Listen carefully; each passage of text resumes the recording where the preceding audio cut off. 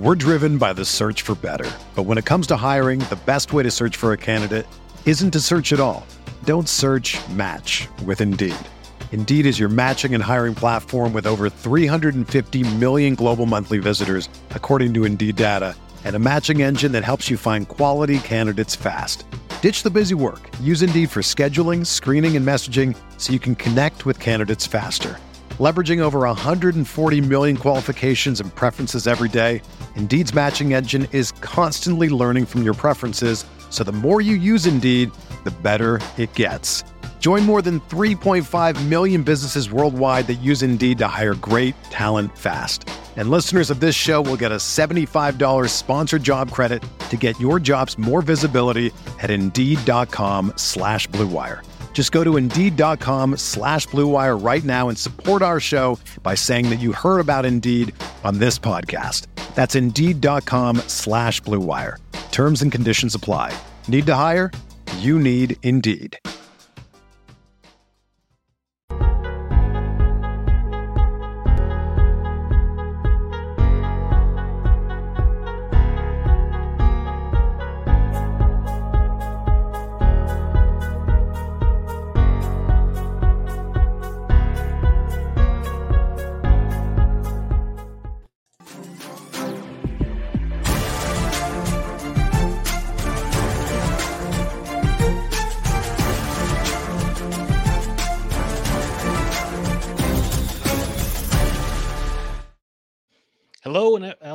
Hello, everyone. Wow. Already starting out great. Hello, everyone, and welcome to the Tuesday, October 19th edition of the RotoWire NFL podcast brought to you by WynnBET. I'm Joe Bartle. You can follow me at JB Fantasy Sports.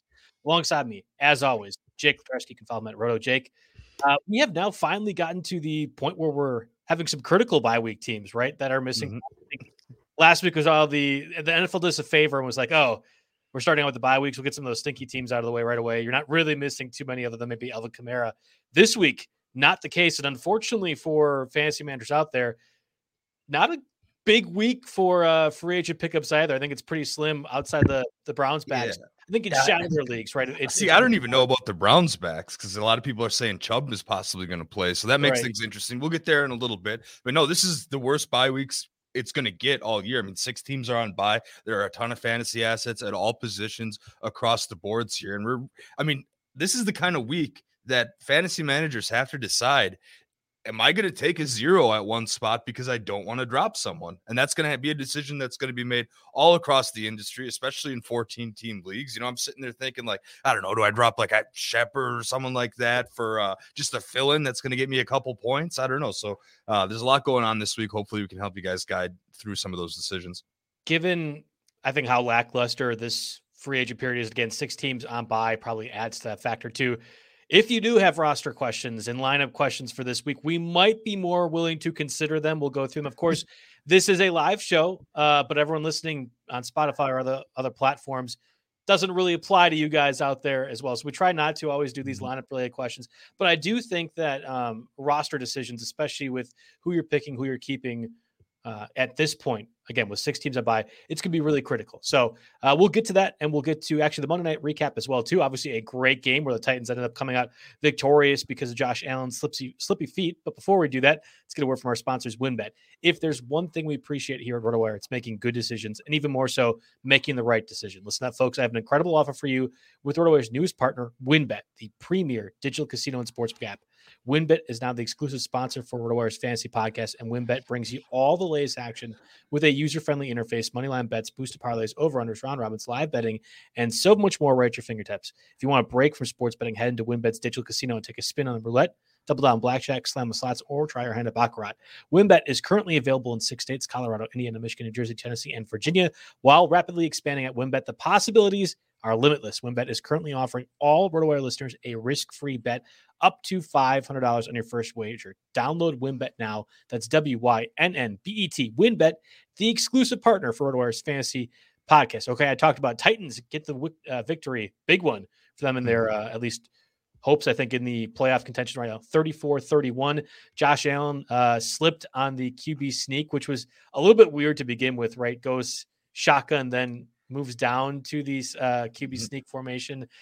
I think it was the right call, but I think people that's dog the him big for thing, the right? slip. They dog him for the slip. They dog him for the call. I think it was the right call. Go for it. Be aggressive. Trust Josh Allen. The defensive lineman made a hell of a play. People tend to forget that. I mean, he crashed down right into the exact, maybe even a little lucky, but at the exact spot that Allen was coming in. So, it is what it is. But leading up to that game, man, another wild Monday night game. There's like 7 lead changes. If Buffalo would have came back and won, I think it would have been a Monday Night Football record for the lead changes in that game. Of course, the number one story has to be Derrick Henry, right? I mean, I don't think there's any doubt in anybody's mind anymore. If there was last week or even the week before, that if you redraft today, he's the number one pick, even if it's PPR or whatever, because they're still using him in that sense. I think he's on pace to break. I saw a tweet. Now, again, I don't always cite these, but he's on pace to break the single season rushing record in 16 games and on pace to break the single season yards from scrimmage record in 17 games. So, really just an absolute monster of an asset here. And then some other news and notes here that you got to hit on from this game. I mean,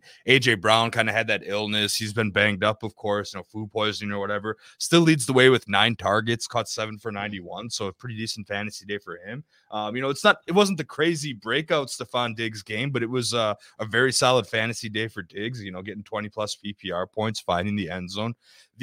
Obviously Josh Allen doing his thing, going to keep himself in the fantasy MVP running at least here. And then the other messy thing is this Bills backfield continues to be junk. I mean, Moss, I think, outsnapped Singletary. It was about 55 to 45% for the 5th straight week. So I still think Moss is the guy to own and start, but you're kind of in a holding pattern on both of these guys. Of course, you got to throw them out there when bye weeks come around.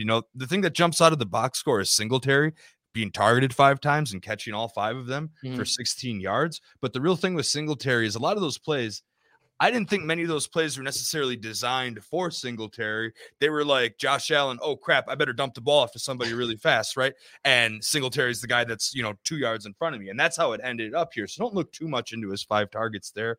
Moss is still getting the red zone work. It's the backfield is messy. You want a piece of this high-powered offense, but it's just very, very difficult to deal with. Well, and crucially on that final drive for the Bills, Zach Moss was the back in there. I think he had 2 catches in that contest. One of them came on basically a bailout play as well, which is what Josh Allen, when Emmanuel Sanders and Stephon Diggs are not open, it's just the running back for Dawson Knox, and it kind of works the way. I thought you were going to mention Julio Jones's Madden-esque catch where gets it off the helmet and still taps his feet in bounds, right? That was pretty impressive.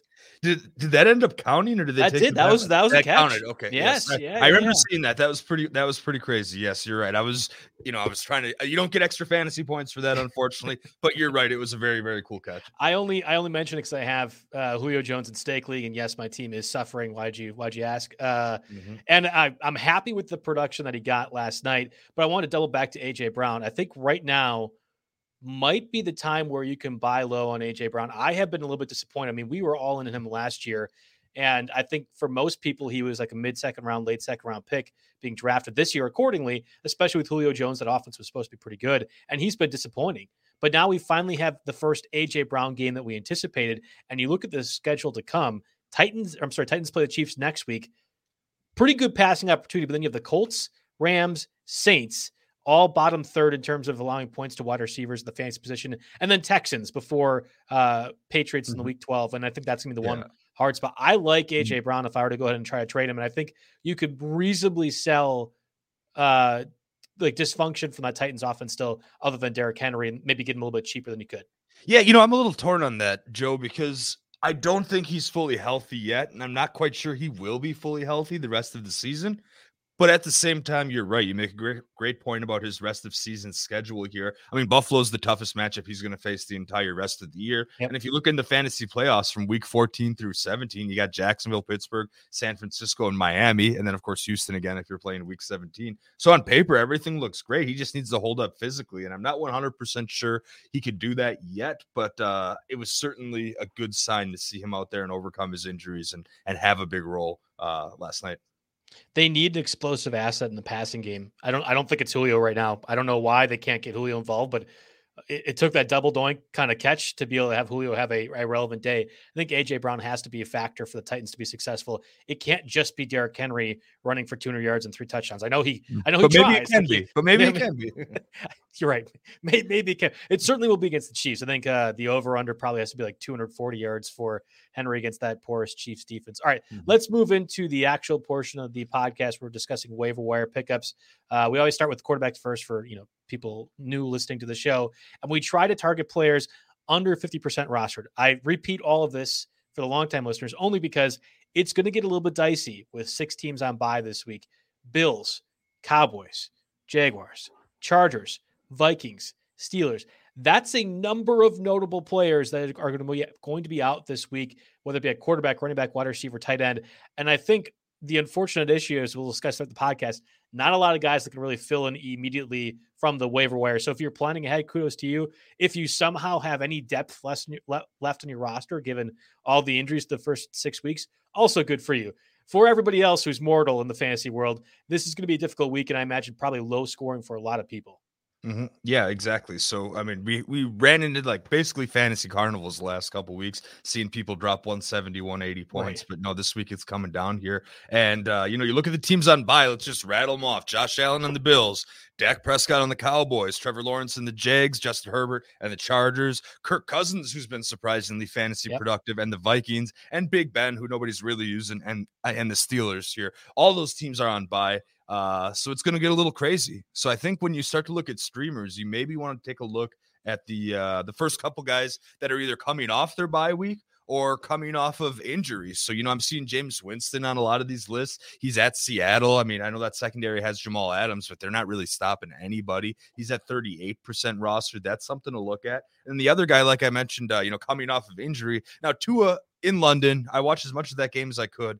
Didn't really pass the eye test. Threw a terrible, terrible interception. Doesn't look good, but he does have some chemistry with Jalen Waddle. And, of course, got the Falcons this week, which is probably as good of a matchup as you're going to get for any of the streamers in this tough week. With the Falcons sitting at, their 23rd most points, fantasy points per game allowed to opposing quarterbacks, 24.7 with standard scoring here. So you definitely have to look at Tua for at least this week in the short term if you need a plug and play. There are a lot of leagues where I have Herbert and nobody else. So we're going to be making this decision on my own here quite a bit.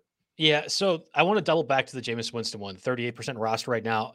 Everyone's targeting Winston because he's going against the Seahawks secondary, which has been very bad. And you mentioned Jamal Adams. It's really more like the linebacking crew is Jamal Adams, and even then, he'll probably let interceptions bounce right off his face. It doesn't really matter. That guy's just a bad player at this point. He broke it. He jumped around so bad and just batted the ball so far. It was comical. I'm concerned if I'm picking up Jameis Winston. And the only issue is, other than 2 massive games where he has 5 touchdowns in week 1, obviously against our Packers, and then 4 touchdowns against the Washington franchise, which is about as inept as the Packers were week 1. They're dead last in fantasy he's points. Not a fantasy relevant quarterback. 111 yards, 128 yards, 226 yards. That's not, and those aren't against great defenses. The Patriots are, but the Giants, the Panthers, who have been middle of the pack so far, you would anticipate Jameis Winston with Sean Payton calling plays to be more efficient. Now, it is worth pointing out Michael Thomas can come off of the PUP list starting this week, but he won't. Yeah, exactly. Yeah. We'll have to see.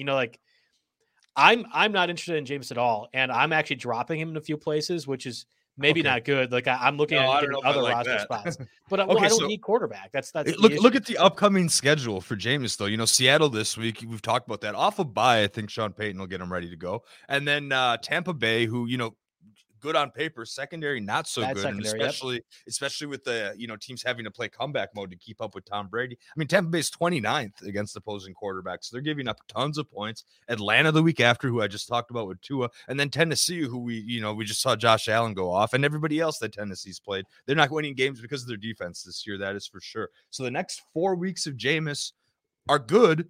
And then maybe you get Thomas back in the mix. We don't know exactly when that's going to happen here. So, I don't know. I think Jameis has to be a bottom 4 fantasy quarterback. So you're saying that he's going to immediately turn it around with these positive matchups, despite having positive matchups earlier this season and doing basically nothing unless it's a touchdown efficiency game. I mean, positive. He's getting more and more familiar. Of course, I like him this week off of bye, and he's going to get. I think Michael Thomas will eventually make a difference. Now, I'm looking at Michael Thomas right now. He had the left ankle surgery, eligible to return this week. But it looks like he's going to need a bit more time to rest. He's not quite practicing yet. So maybe give it a week, maybe give it 2 weeks. I'm still holding him in Stake League in my back pocket here, hoping that works out. But, at least with Jameis, you're getting 4 good matchups in a row instead of having to plug and play every week. So he's going to get picked up. It's just the truth of it. Yeah, I guess it's just not gonna be me though. I am interested in Taylor Heinicke though against the Packers beat up secondary. Probably no Jair Alexander again this week. I anticipate the Packers offense is going to be pretty proficient as well. So if that's the case, Washington has to kind of match tick for tat, and I think that's where Terry McLaurin, as long as he's healthy, could have a really big game, and by default, Taylor Heinicke too. And Ricky Seals-Jones will probably mention as well too, looking pretty good as the fill-in for Logan Thomas. Mm-hmm. Yeah, absolutely. I mean, the tough part about this is on paper, Heinicke should have a good game, but he should also had a good game against the Chiefs on paper. He had positive game script for a lot of that, or at least until the second half. In most of the second half, it was positive game script, and he still couldn't do a whole lot with it. So, I guess you get inconsistency with any of these streamers that we're talking about picking up, but I'm not saying he's a lock either. Okay, so how would you rank the quarterbacks that are available in most formats right now? I'm going to go Jameis to Heinicke, I think. Okay. All right. So Mac Jones against the Jets or Teddy against the Browns?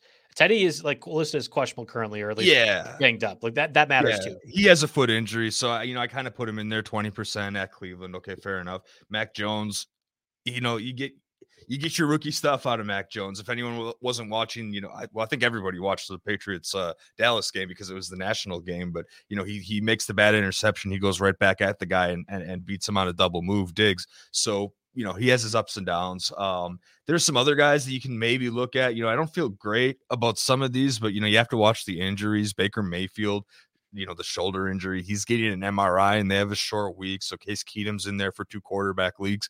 And yes, they're going to, with those 6 quarterbacks, I started this segment off on a bye. There are going to absolutely be some openings in 2 quarterback leagues where Case Keenum, if he's playing, might be relevant here. And then, of course, not going to help you this week. Dak Prescott has that calf strain, but I think he's going to be good to go for when they're after their bye. Like, yeah. So I don't think, out of all these injured guys, Teddy Bridgewater included, I think Baker Mayfield might be in the most danger because of a short week.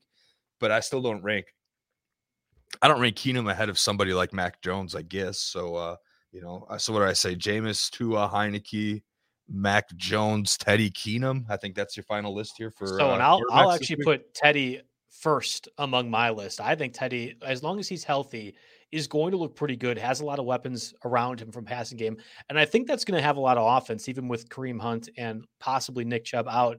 I think that's going to be a game where there's a lot of passing involved. And the Browns' defense is pretty susceptible in the secondary, even though they have good players. I just don't think that defense is quite gelled yet. So I like Bridgewater as a more consistent option. Again, I go back to Winston. He's had 250 plus passing yard games, and only is fantasy relevant because of touchdown efficiency. Whereas Bridgewater has had 4 or 5 different 250, even 300 plus yard games, and has had multiple touchdown passing opportunities. I like that Broncos offense more, specifically against this matchup, and I'll pick him up over Jameis Winston. Okay, fair enough. Let's move over to the running backs. We had talked about Darrell Williams, Devontae Booker, Khalil Herbert, Ramondre Stevenson as well too, among a few of those running backs. Obviously, I think we called that Darrell Williams and Devontae Booker strat to the T last week, right? Devontae Booker going to have a tough time against the Rams defense, likely gets all the workload. But Darrell Williams, you want to pick up because Darrell Williams is playing for at least 3 weeks with Clyde Edwards-Helaire out. Lo and behold, Darrell Williams gets 2 touchdowns, most of the work for the Chiefs offense. I mean, that might be one of the better pickups. I know we've said that multiple times thus far of the season to date, as long as he's able to give you, especially at this point of the year, multiple starts at running back. Yeah, absolutely. I mean, and who knows what kind of role he'll earn eventually for when Edwards-Helaire comes back. So it's overall and he seems like he's going to be the guy too, right? I mean, there's not much McKinnon threat from him. So I think it's going to work. I mean, the snap share was 73% Williams, 28% McKinnon. Carries were 21-3. Williams basically doubled his previous career high. And the other thing is Williams got as many targets as McKinnon. So seems to be an all-around guy and one of the offenses that you absolutely want a piece of. He's basically like what Moss or Singletary would be if one of them got hurt and had to sit out. Right. What was the roster rate on Khalil Herbert? I have to imagine after the Damian Williams news that it jumped like to the 60 to 70%, but I didn't check. Did you have I vaguely remember deleting it from our outline last week because after Montgomery went down, we had talked about it, a couple weeks ago. 2 weeks ago. Yep. Yeah, 2 weeks ago where it was, okay, Williams, number one, and then Herbert maybe you throw in as a flyer. Then last week, Herbert kind of got his own feature spot because it was really a 50-50 share. So we mentioned, he was around 12% at this time last week, I think, rostered. And, we talked about him because he was getting more of the snaps than we expected. And then he comes out this week and leads the entire fantasy running back community in snap share entirely. So, it was one of those things where, he was probably picked up later on. Like if you look at his availability towards the end of the week, towards Thursday, Friday, then he's probably getting up to 60, 70, 80% rostered. And now is no longer going to be really relevant for this. But I'm happy for anyone that got to pick him up. Yeah, we got some success stories in the comments, which is great. I will say, if you picked up Khalil Herbert, good job taking advantage of the Packers defense. Not going to be as easy against the Buccaneers defense this week. I know there are 6 teams on bye, but I have to imagine there are going to be better options or alternatives that you might have in your waiver wire than Herbert against the Bucs defense. That's nice to say in theory, but there are not a lot of options here, and we'll get to them. We'll get to some of them in a sec. I've got a few strong takes on some of these guys. All right, well, let's start first with J.D. McKissic, who probably is close to this roster threshold, and if you are in a 12-team or deeper league, likely isn't available. He's at 42% rostered on Yahoo, 46 on ESPN. Antonio Gibson is dealing with a calf injury. I talked about Taylor Heineke as a streaming quarterback I might like against the Packers defense. Well, guess what? You have a pass-catching running back like J.D. McKissic, who probably benefits in the scenario that I mentioned with Heineke too. Jarrett Patterson would be the number 3 back if Gibson's down. Gibson's already dealing with that. I think it's a fractured foot or something to that effect too. Like he's had a few injuries as is that he's been playing through. This one might be a difficult situation too. And if Gibson's out, McKissic becomes a top 15 play overall, and I think in full point PPR leagues.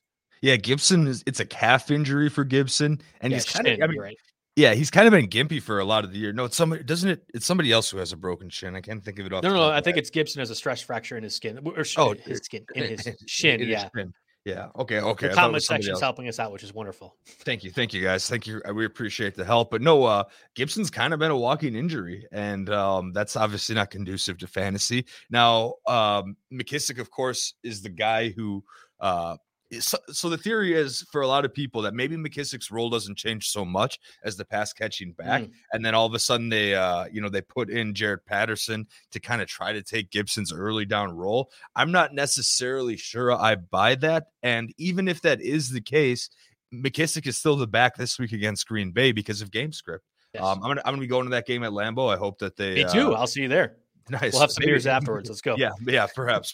It's a long drive back to Madison. Oh, I know. I'm aware. Yes. We're well aware. But no, so because of the game script, I mean, McKissic's a guy that caught 80 balls last year, and Gibson was cutting into that early, so McKissic didn't quite live up to that pace. But what happens here is McKissic turns from someone who's relevant in pretty much just PPR to relevant across the board here. I want to take a look at that snap share here. I mean, obviously it's a little bit skewed. While you do that, it's worth pointing out McKissic, for as much plays he got last season in fantasy, had only 2 weeks where he had above 10 plus carries. So you're probably right. If Gibson would be out, Patterson would be involved to some extent. I just wanted to point that out because my immediate thought was, hey, McKissic was a starter for most of last year, at least as a running back too. And he wasn't getting many carries. So what is that snap? He might not lead in carries, but he'll definitely lead in touches. The snap share last week was 60% for McKissic and only 3.4% for Peterson. So it was basically Patterson. Sorry, that he was. It was basically because Gibson wasn't removed until kind of later on in the game But yeah, so you're right. I'm reading this now here from Jerry's article. He had been playing through a stress fracture in his shin for 3 games, and now you mix it with the calf injury. And imagine playing through a stress fracture. I always used to say I fell a few classes shy of my MD, but you got to imagine you're favoring the leg a little bit, and that's just going to open you up to injuries. It's almost like, of course, everything comes back to the Packers, but when Jordy Nelson hurt his one leg, he was overcompensating, then blew his ACL and his other knee in that preseason. So, you never know how exactly these things play out. And Gibson might just need a couple weeks on the sideline to actually get healthy. That would probably be in the Washington football team's best interest. So if he's there, McKissic's your number 1 pickup. Chances are, the availability that I put down here, 42% Yahoo, there's 42% rostered on Yahoo, 46% ESPN. The availability is going to be much less smaller in PPR formats, but now he's relevant in 8-10 team leagues, even non-PPR ones. So it's worth pointing out, so Washington has the Packers this week, then the Broncos the following week, then a bye week. If the bye week was right after that Packers game, I would almost guarantee you Gibson's not playing. Washington could play it fast and loose with Gibson's health, given there's a 2-week stretch.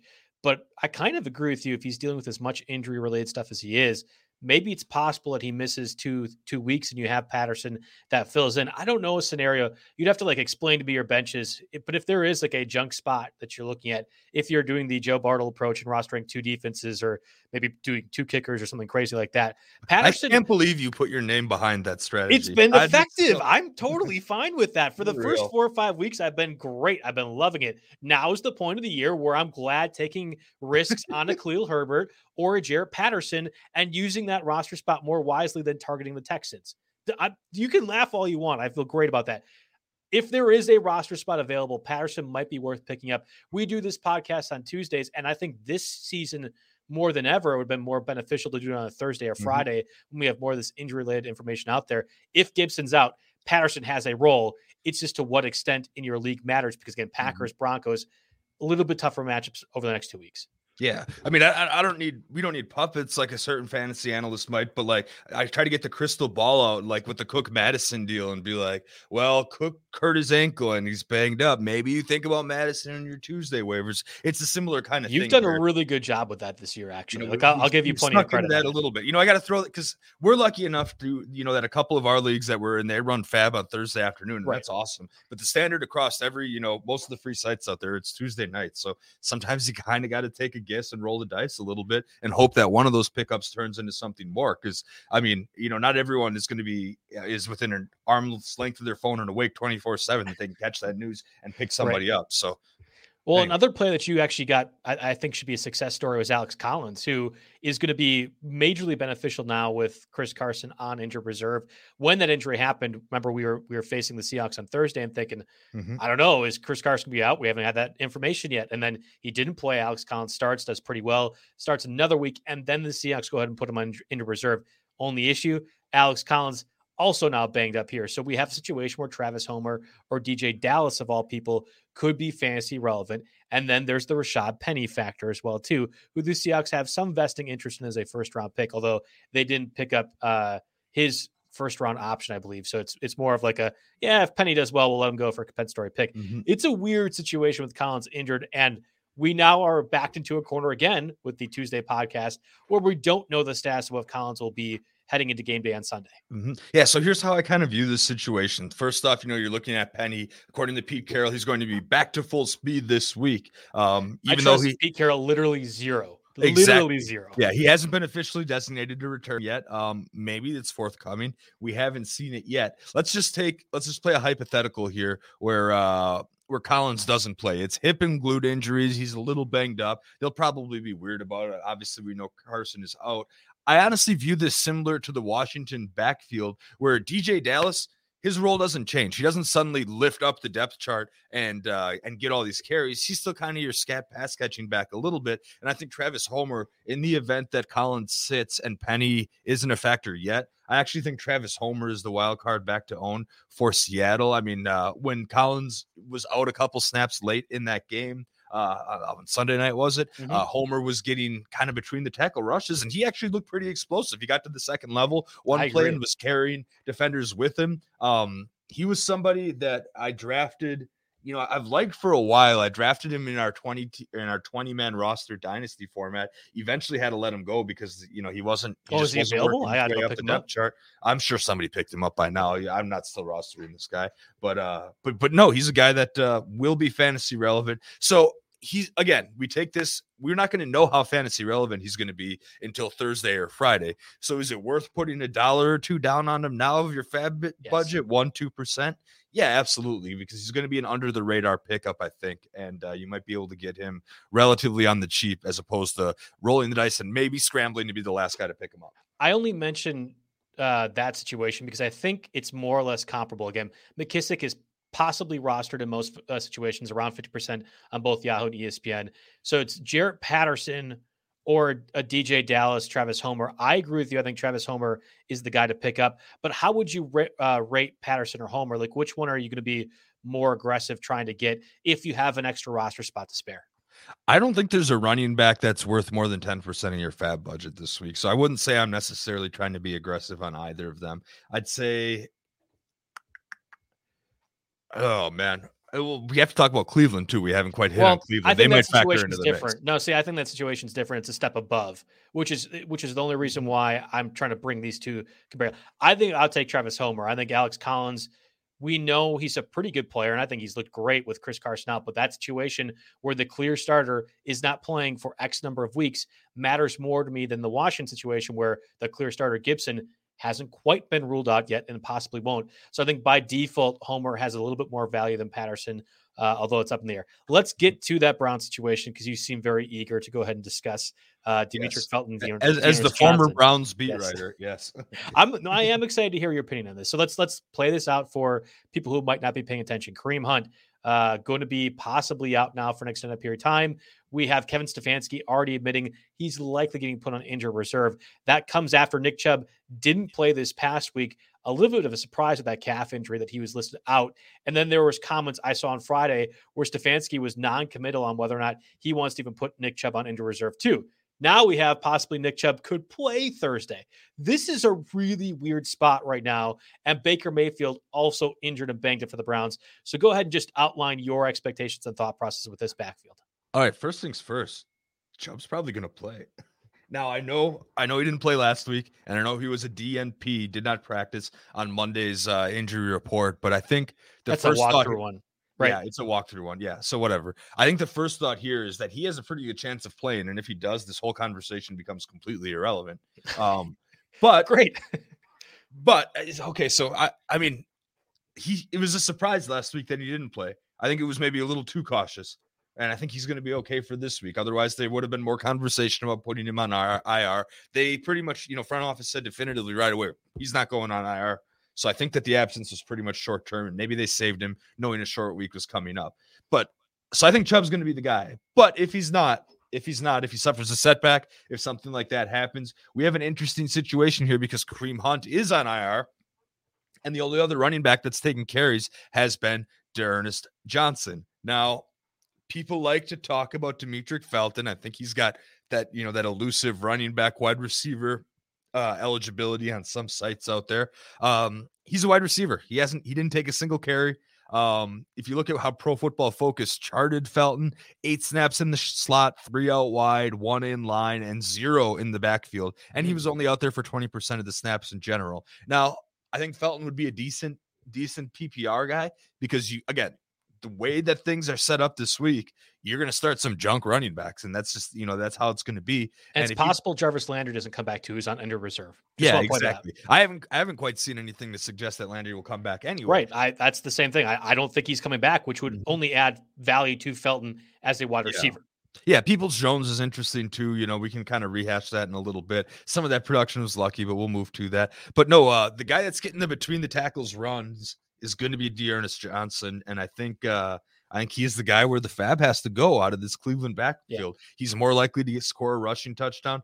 It could all just go to junk, especially if Baker Mayfield doesn't play. I mean, there's a whole lot going on. He said this is the game. This is the game that fortunately it's happening on Thursday, so we can get all this information, and that'll kind of direct the fantasy, from there. But No, D'Ernest Johnson's the guy that'll get most of the snaps in the backfield unless they bring someone off the practice squad as a surprise, with Felton being a very, very wild card PPR option that I wouldn't get too excited for necessarily.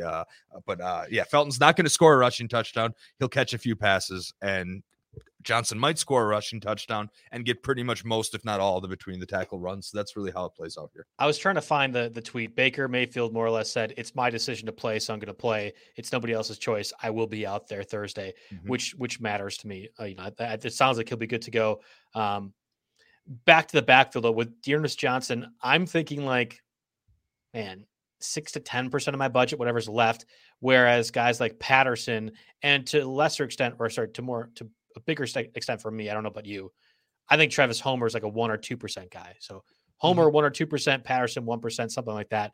And that's where D'Ernest Johnson might be more like a 6 to 8%, because if Nick Chubb is banged up and maybe they are rushing him back, and in your thought process where they are trying to save him is actually incorrect. Well, now you have a scenario where D'Ernest Johnson would almost be guaranteed, again, 3+ weeks of the starter, similar to Darrell Williams, which has been success so far. I think that matters in this offense. Lesser offenses like the Lions or something, different. This offense, I think having a backup like D'Ernest Johnson, who we know can more or less have that workload and possibility, I find some value in that from a free agent perspective. Yeah. The offense is just it's crumbling a little bit too. I mean, Odell Beckham, I think, is banged up too. He's obviously underachieved. I don't know if we put them in the top tier of offenses either. Yeah, from a running game though, I think we might. That's okay. Okay, couple other quick hitter. I just want to quick hit at running backs before we can move on here.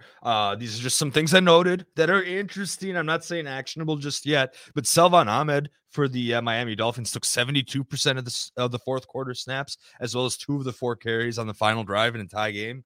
Myles Gaskin goes from getting 10 catches one week to basically disappearing in London this week. So who knows what the heck happened there? If you're really trying to get preemptive and speculative about a guy that you could start in desperation, maybe he's on the board. And then, looking at this Baltimore backfield, geez, I mean, everyone scored this week. But I guess that's except just Lamar Jackson, which I could have used for my fantasy team. That's fine. Yeah, people could have used that. Latavius Murray left with an ankle injury, not considered overly serious, but it's Murray, Freeman, and Le'Veon Bell there, and Tyson Williams can be cut now, I think, pretty safely. If you hadn't cut him already after the first inactive, he's probably a safe cut at this point in time.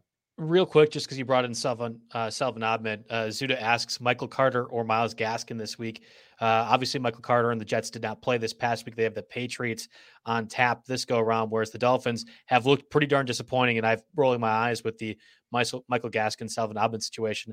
I think it's Michael Carter almost by default. It's not like the Jets are going to do that good against the Patriots, but I feel more confident knowing what Michael Carter's workload is going to be than Myles Gaskin. Is that a fair statement?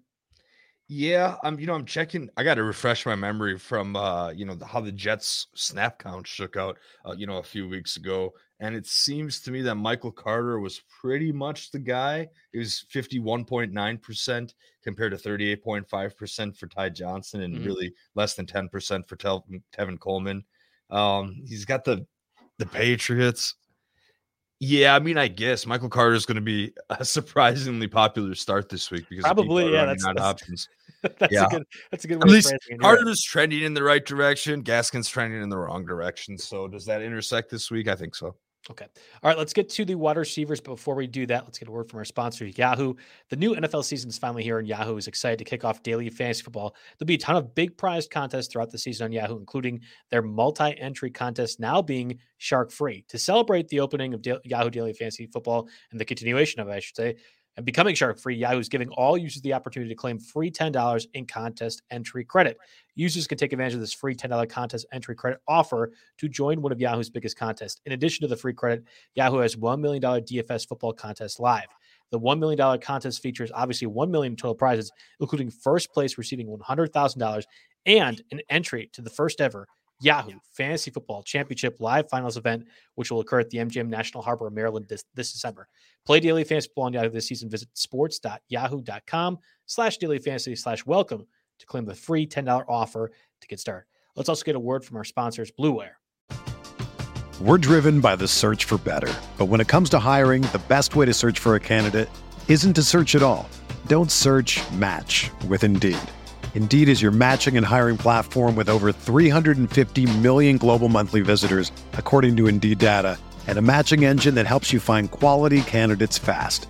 Ditch the busy work. Use Indeed for scheduling, screening, and messaging so you can connect with candidates faster. Leveraging over 140 million qualifications and preferences every day, Indeed's matching engine is constantly learning from your preferences, so the more you use Indeed, the better it gets.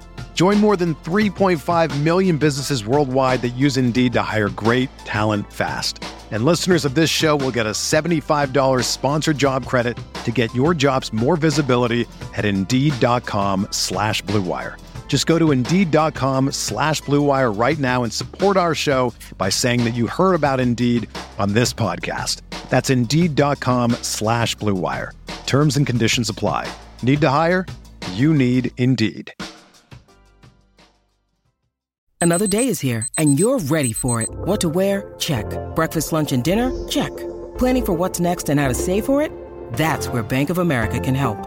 For your financial to-dos, Bank of America has experts ready to help get you closer to your goals. Get started at one of our local financial centers or 24/7 in our mobile banking app. Find a location near you at bankofamerica.com/talktous. What would you like the power to do? Mobile banking requires downloading the app and is only available for select devices. Message and data rates may apply. Bank of America NA, member FDIC. When you need mealtime inspiration, it's worth shopping Kroger, where you'll find over 30,000 mouth-watering choices that excite your inner foodie. And no matter what tasty choice you make, you'll enjoy our everyday low prices, plus extra ways to save, like digital coupons worth over $600 each week. You can also save up to $1 off per gallon at the pump with fuel points. More savings and more inspiring flavors make shopping Kroger worth it every time. Kroger, fresh for everyone. Fuel restrictions apply. All right, we're back and talking wide receivers. We had Kadarius Toney as a top pickup last week. Donovan Peoples-Jones did make an appearance on this podcast as well this past week. Certainly, we discussed more. Mecole Hardman, James Washington, who I liked and was a complete dud, also there as well. We had not Equanimeous St. Brown, but Amon-Ra St. Brown, and then Josh Gordon. You had to bring up as well a little bit. Rashad Bateman also made an appearance. We have been touting him at least the past 2 weeks. Pretty impressed with what we saw from him as well. Yeah. So let's go over Rashad Bateman. And I think it's crucial to mention Sammy Watkins didn't play with a hamstring injury. We know Sammy Watkins is injury prone, but Bateman right away gets 6 targets in his debut. Yeah, 6 targets in his debut, and I believe he was second, in snap count for the Ravens. So I think that alone, this is a team that could use pass catching weapons. They need a 1B after Hollywood. Granted, it's not a pass-first team and probably will never be, but Bateman's one of those sneaky guys with upside. I mean, he comes out in his debut, gets 64.7% of the snaps and 4 targets, or 6 targets, and then you got Marquise Brown with 75% of the snaps, and Devin Duvernay, who I've always liked the guy. I think he's explosive, but I don't quite think he's Rashad Bateman. So Duvernay is at 50% of the snaps. So obviously Watkins, whether he's around or not, affects things in the short term. And of course, this is a 1-week pickup because you have the Bengals this week and then a bye. But Bateman, I think, has the most upside, at least out of any receiver we're going to talk about this week. You think he's only a 1-week pickup? Because I'm sorry. What I mean is long-term upside out of any receivers this week. I would argue that he's not a short-term pickup if you're gonna play catch and release here, because you got 1 week where Watkins plays, maybe he doesn't, and then you've got the bye week here where you're gonna have to make more tough choices. So good. I'm glad you mentioned this. I think of the free agent pickups this week, it's going to be really dependent on what you're missing. With 6 teams on bye, everyone's going to be juggling stuff. So maybe you have one position more valuable than the other that you need to have fixed. If everything's equal, Bateman becomes, I think, my top pickup overall this week, above all the running backs, above everything else. I think there's more season-long value. I think Bateman has a lot of potential, and that Ravens offense has a lot of potential. I mean, everyone's talking about Lamar Jackson, a passer right now. I know this past week, notwithstanding, the Ravens look pretty good offensively and defensively. I think Bateman can be a huge piece to that offensive puzzle, and I really like him kind of slotting in just from a schematic perspective next to speed guys like Sammy Watkins and Marquise Brown.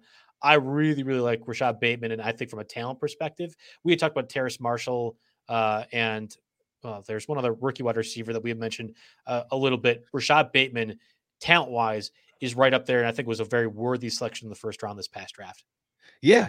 I'm looking back, you have to look back to the draft pedigree right here. Of course, he's a first round pick, drafted late in the first round here. And you look at the measurables, 4.4 40, basic 4.43 40, decent athleticism. I mean, the guy checks a bunch of boxes and he's on one of the top offenses in the entire league here. So it's just going to be about opportunity from here on out. And I think even when Watkins comes back, now granted, Baltimore's not going to run a ton of 3 wide receiver sets necessarily just because of who they are as a team. They're going to lead the league or come close to leading the league in run percentage. But even when Watkins comes back, I think Bateman's the guy that's out there in 3 wide receiver sets. And there's room for 5-6 targets a game for him, especially if other teams are choosing to focus and blanket up Hollywood. Let's move over to the Colts real quick. And we were discussing Jarvis Landry and how he probably isn't coming off of injury reserve yet. I know he's designated to return, but you have 3 weeks to do so. I don't see them really pushing it in this Thursday game. I was surprised to see T.Y. Hilton available to play. And I guess it makes sense because it's the Texans and there is not one receiver that has destroyed a team more than T.Y. Hilton against the Houston Texans throughout his entire career. Comes back, immediately does pretty darn well against that nemesis of a team for him, or I guess it's more like the Texans' nemesis is T.Y. Hilton. Anyway, we have Paris Campbell, possibly with a serious injury, and it's like T.Y. Hilton slotted right back into his normal role. What's your read on that situation, and is he a worthy pickup? Yeah, so I was doing the outline, and then I saw, okay, Paris Campbell has a foot injury that is considered serious, will miss some time. At best, he probably goes on IR. At worst, this season is over, of course. So I look at that situation, and I think, oh, well, I mean, T.Y.'s number 1, Pittman's number 2. Is there really room for a number 3 in another run-heavy offense? So I was thinking Zach Pascal, maybe I'll throw him out on here for deeper leagues. But then I looked, and T.Y. Hilton's only rostered in 39% of Yahoo and 24% of ESPN. It snuck up on people. Yeah, it definitely snuck up on people. I mean, it's what happened to me is I took him in Stake League, 14 team. We don't have an IR for offensive players. I had him for $1 at the end of the draft and then realized he was going to, miss 6 weeks or whatever. So I just cut him because, rosters are shallow in that league anyway, and I didn't have a whole lot of room. And I'm guessing a ton of people, especially leagues that drafted early, made the same decision. And T.Y. Hilton looked like somebody that can, that can be impactful from a fantasy perspective here. I think he'll be limited by Carson Wentz here over the long term, but can he have a big game here and there? It might be a best ball type of player, but he has big games in him. I mean, it's not like he's well past his prime or shot here by any means. If he's healthy, he still might be able to take the top off the defense once in a while. Especially with Campbell gone. I think that's an important context, at least. We know for certain you can start T.Y. Hilton week 13 because that's when the Colts play the Texans again. Other than that, I don't know if it's worth rostering up until that point. I am a little bit intrigued, especially with all these bye weeks against the 49ers, who we know their secondary is pretty beat up. I don't anticipate Jonathan Taylor, as much as I love him, and I know you love him too, being able to be as effective as he has the past 2 weeks against that Niners defense.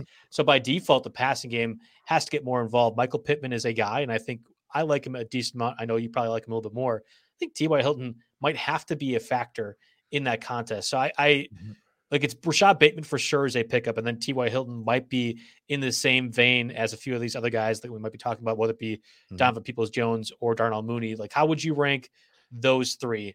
Knowing Mooney probably is rostered in the last spots. Yeah, I mean, I gotta go Bateman first, and then probably T.Y. and then I guess and then Mooney and Peoples-Jones.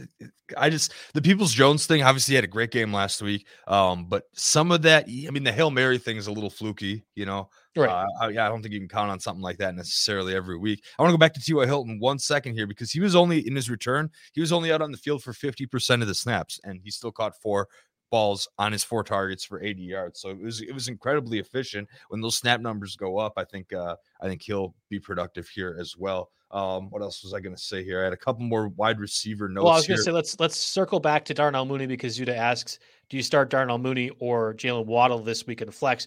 We can get to that question in itself, but we'll kind of tease that with your thoughts overall on the Bears passing attack and Darnell Mooney, who's again, probably rostered in most places. I mean, okay, so I guess we're close to it.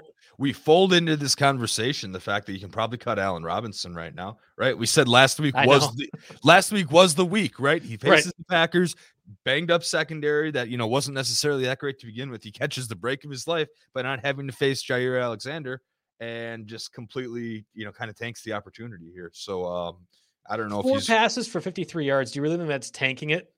Though I mean, they needed more out of him. I know we expected more, but I don't know if that's cut. That's his best game of the year, isn't it? Until they play the Packers again, probably. Yeah, I don't know. Exactly. It's going to be tough. I mean, you have the Buccaneers this week, and I think again, there's absolutely no way Khalil Herbert and the rest of those guys are going to be running the ball. So Robinson theoretically should be able to have an advantage. And that secondary is so beat up. I mean, they were starting 37-year-old Richard Sherman or whatever he is, like 73-year-old Richard Sherman and his bad calf who gets hurt right away. And now he's out. Like when Richard Sherman was your best option and immediately gets hurt. That's telling. I think you have to keep Allen Robinson, especially this week with all these bye weeks, and possibly still play him. Listen, yeah, you're right. Okay, so this week with all the bye weeks, you basically keep any active players you have. So I'll get anybody who actually has two legs and is able to play. Anybody who's out there playing. But I mean, he's number 2 in this offense to Mooney. I think Mooney's in the midst of a breakout season. You know, as breakout as you can with Fields being the quarterback here. Mooney is out snapping and out targeting Allen Robinson in the vast majority of games. In a lot of games, Cole Kmet is out snapping and out targeting Allen Robinson. They play different positions. And I know exactly. They play different positions. But if Robinson is the third pass catching option on a run first terrible team, what do you do with that? I mean, I'm just saying that you need to be comfortable with the idea of eventually cutting him. Otherwise, you're just going to torture yourself with this dead weight on the roster here. And I mean, Mooney is what it is, but I'm following the opportunity here, and that seems to be the guy that Fields looks at. So, and that seems to be the guy who, Nagy calls his number. Well, okay, let's go back to the question with Darnell Mooney and Jalen Waddle. Obviously, Waddle had a pretty good game this past week. We know Waddle's going against that Falcons defense as a whole. It's not very good. If there's one player that Tua seems to rely on right now, it is Jalen Waddle, maybe Mike Gesicki too. Yeah. But there might be the possibility Devontae Parker's back this week. So which way do you lean on this? I mean, the Parker thing is really a thing in the fold. Now, I like Mooney relative to Allen Robinson, but in general, I'm not overly crazy about him right here. Right. So I think I'm picking Jalen Waddle in this situation, and it's not even that close for me. After the 13 targets we saw him last week, the chemistry looks to be there. Even if Devontae Parker gets back in the mix here, I think the touchdown upside especially, I'd go with Waddle. I'm right there with you. Any other wide receivers that you want to mention real quick, or should we move on tight ends? I pulled this from Payne's article. I'm not sure if that went up yet or not, but he makes a good point that Sterling Shepard is 52% rostered, barely over our threshold. I think we need to mention him. I'm guessing a lot of people cut him when the Giants offense was looking bad, when Danny Dimes went down for, what turned out to be not really that long. And seeing Tony do what he did. But now Tony, okay, again, just to recap for those that didn't catch the Giants, he was basically going to be the focus of the game plan, right? They targeted him 3 times, I think, on the opening drive. He caught 3 of those passes. It's like first drive, looking great. Then he goes out and gets hurt. Their game plan got shattered a little bit. But, if he has to miss any time, which I imagine they'll probably be a little bit careful with him. If you have to miss it any time, I mean, Sterling Shepard was one of the target leaders in the NFL before he went down with injury, and at only 52% roster, does someone cut bait? I would argue that if you need to play this week, I would argue that Sterling Shepard would be the top wide receiver pickup here. I mean, long-term, even long-term, I still might even lean Shepard over Bateman just because we've seen it, and the offense is going to be one that has to pass. Okay, cool. So let's move over to tight ends then, right? That's fair. I'm just answering questions right down in the comment section. Do you care to mention who you want to start between Brandon Cooks and Jalen Waddle? I thought that was no-brainer, Brandon Cooks. Cooks is a target machine. I still think I go Cooks. And then Khalil Herbert or Damian Williams. I mean, I said, please don't start either if you can help it. But if Damian Williams is healthy, I think he gets more of the passing opportunity, which by default makes it the start. But if Damian Williams still can't play, because again, he's on the reserve COVID list, by default, you have to go Khalil Herbert. Yeah, I guess. Yeah. Okay. I mean, that's just such a terrible situation. I know. As I said, please start anybody else if you can against that Buccaneers defense. The Waddle over Cooks one gets interesting because if Parker doesn't play, you can make a good case for Waddle too. I know I said Cooks kind of right off the cuff, but you could go a different way with that if you want to. I think the target machine thing is a factor. And, right now with what the Texans offense looks like, the Cardinals are going to probably score 70 points on that defense. So by default, you're going to assume there's going to be some offense from the Texans. And Davis Mills has not looked great, but he hasn't looked horrible either. It's not like it's a Jacoby Brissett situation. Brandon Cooks is the guy that I'm starting until further notice. So we had discussed I combine their names, Dan Arnold and Donald Parham as tight ends this past week. Obviously, Parham and the Chargers just stunk overall. Dan Arnold has been okay, at least from the starting perspective. I think it's time to start really considering Ricky Seals-Jones as a possible pickup. And again, against this Packers defense, we have to imagine a lot of offense is going to happen from the Washington perspective. I think Ricky Seals-Jones is possibly a start this week on top of a pickup, and he's only 29% rostered. Yeah, plug and play him until Thomas is ready to come off IR. The thing is he's got the Packers, a decent matchup this week. The Broncos on paper are the second best team against tight ends in week 8, so that's something to look forward to. And then they have a week 9 bye. But I mean, Ricky Seals-Jones, I will say from what I caught of that game, he passes the eye test. There was one blown coverage. He always has, I feel like, honestly. Yeah, yeah, he's just, this has been the last 3-4 years. Ricky Seals-Jones comes up on the Waiver Wire podcast. Right. But what happened here is, he's getting a huge percent of the snap share, and Heineke is going to him. And let's see. So week 8 at Denver is the earliest possible return for Logan Thomas, and then they have a bye week. So again, I don't think you can pick him up and expect him to be your starting tight end for the rest of the season. But if you can grab him for a low price and plug and play for a week, maybe 2, why not? He's probably the best one that's available that we haven't discussed yet. We didn't have this on the rundown, but I think it's worth mentioning because the news really happened last week. Zach Ertz now being traded to the Cardinals. He played that Thursday night contest. Obviously couldn't play Sunday, legally not allowed by the NFL's purposes.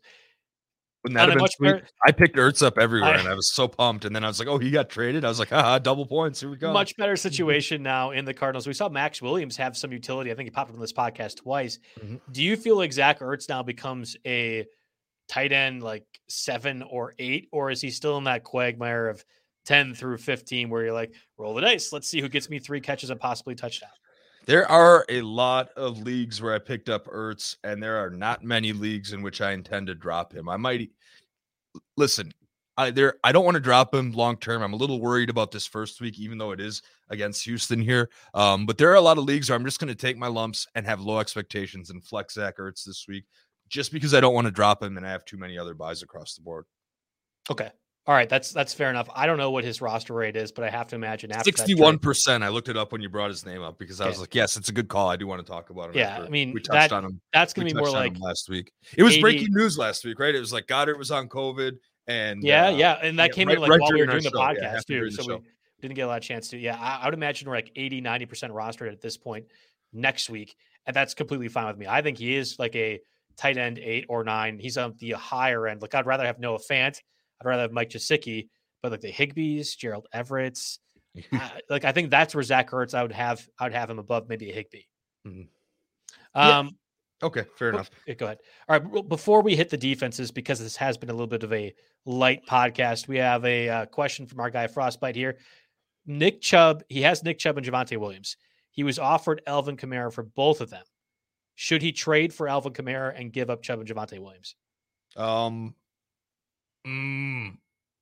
that's so hard. Oh, the one thing to point out here, Jake, and for listeners out there as well too, Kamara has already went through his bye.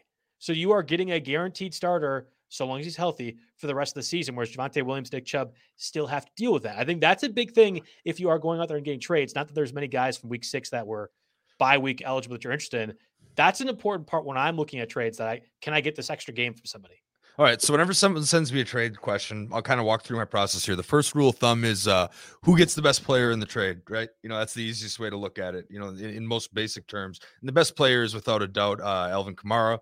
And so that makes me lean that I want Kamara. The thing is I'm looking at this trade as Chubb for Kamara because Javonte Williams, I have him in a 10-team league. And there's a bunch of times where I thought about maybe starting him, but never have. He's your fringe flex guy at best. He almost doesn't factor into the rotation, into this decision for me. I love Nick Chubb. I have him in Stake League. I think he's going to be awesome, rest of season. Eventually Hunt's going to come back though. And Chubb is also currently a little bit banged up. So I think I'd take the safe play and go with Alvin Kamara here.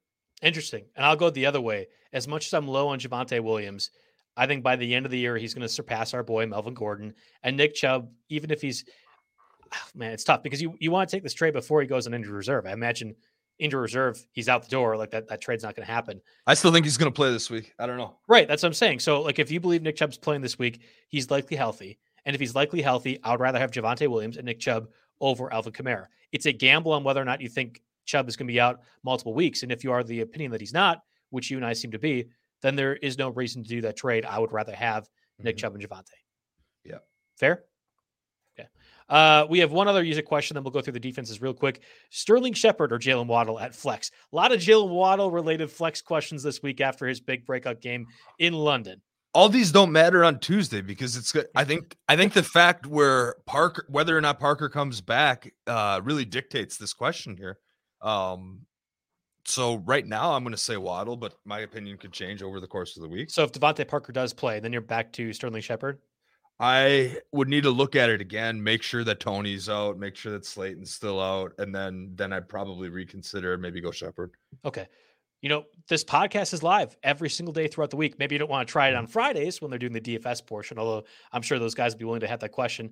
Thursday, Mario and John, they love answering questions. I don't know if they actually do or not, but they're going to have to, because that's when a better opportunity for a lot of these injury-related stuff might be happening. All right, let's get to our final sponsor here, Thrive Fantasy. Thrive is back for another season of fantasy football, and they're running huge, guaranteed contests each week this NFL season. With Thrive Fantasy, you can eliminate the countless hours of research and focus only on the top-tier athletes that have the biggest impact on the game. Sign up today and get a free 6-month RotoWire subscription. Here's how you claim your RotoWire subscription. Visit rotowire.com/thrive, deposit a minimum $10 and receive a $100 deposit bonus back up to $100. And you play in your first paid contest and you will receive that free 6-month RotoWire subscription. That's Thrive Fantasy to get a chance at a 6-month free subscription to RotoWire. Let's move over to the defenses. It's tough. I mean, if the Cardinals are not available, right? Like if they are not available, who go against the Houston Texans this week, it's kind of brutal from a pickup perspective. You might be able to talk me into the Saints, who have a pretty good defense, going against Geno Smith, maybe missing Alex Collins as well. Or you could talk me to the Dolphins, who I'm probably starting a lot of other places against that Falcons team. But it's tough. It's really tough. Yeah. I mean, the Cardinals don't technically fit our threshold, but I'm mentioning it because it's so thin this week. Right. So, you have to mention them, but the Saints, I guess, are the top ads otherwise. And that's who, that was kind of who I figured. That's who Payne put in his article as the Cardinals first. And, looking at Jerry, it's 1-2 Cardinals Saints. And then after that, things start to get real interesting. Right. Real interesting. Yeah. I mean, there's a lot of good defenses that are going against bad teams. We had the Rams this past week against the Giants, but like the Patriots probably rostered everywhere going against the Jets. Okay. Yeah. Fine. And I'm thinking okay, so you have the Cardinals against the Texans, great too. Buccaneers against the Bears, rostered everywhere. I mean, it's just going to be a hard week. So if you are streaming defenses, good luck. Expect 2 points and be happy with it, because probably 5 of the teams that are also picking up defenses are in the same way. Is there a universe where like Baker and Chubb suddenly don't play and then you think about the Broncos? Yes. Yeah, I think so. I mean, short week. Actually, you know what? Honestly, if not Baker, much talent. If Baker is playing, I'm still fine with it. If Nick Chubb is out, then I'm going to go with the Broncos. I think their secondary is one of the best in the league. They have a pretty good defense as is. And I'm not convinced Baker is a very good quarterback as well. Like, that doesn't move the needle for me much. Yeah, the 49ers are interesting too, just because their upcoming week, again, next week they got the Bears. And again, you're not picking them up and not starting them and sitting them on your bench for next week against the Bears, especially with bye week hell this week. But I don't know. And you mentioned 49ers against the Colts. The Colts, right. Yeah. So, it's a low implied total. They're the home team. You could probably do coming worse. Off a bye, right? Coming off a bye, yeah, exactly. Against the Colts, who have been inefficient. Yeah, I agree. Like I would still rather the Saints, but it's like the 49ers or Dolphins, 50-50, right? Like I think you can go either way. All right. And yes, I messed that up. The Broncos are like very widely rostered. So of course you're playing them this week, I suppose. Apologies there, Frostbite. Good. Thanks for calling me. I need that. It's like a Jamie on the podcast off to the side, if you know what I'm talking about. You need the correction. Yeah. All right. Well, that does it for us on the Tuesday edition of the RotoWire NFL podcast waiver wire show. Of course, we have plenty of other great podcast lineup throughout the week. We have Jeff Erickson with a guest, a roulette style guest every single Wednesday. And then Mario and John can help you out with those start-sit lineup questions as I go through every one of the week 7 previews. Again, 6 teams on bye. Not a lot of waiver wire additions this week, so good luck to the rest of your teams. And if you have any questions for us on your lineups as we get closer to Sunday, or I guess Thursday kickoff, you can always tweet us at JB Fantasy Sports or Jake at Roto Jake. This was the RotoWire NFL podcast sponsored by WynnBET. Thanks everyone for listening. Hope to see you guys tune in next week. Mother's Day is almost here, and you can get her the most beautiful time-tested gift around. A watch she can wear every day from Movement. Whether mom's into classic dress watches, rare and refined ceramics, or tried and true bestsellers, Movement has something she'll love. And right now you can save big on the best Mother's Day gift ever with up to 50% off site-wide during Movement's Mother's Day sale at MVMT.com. Again, that's up to 50% off at MVMT.com.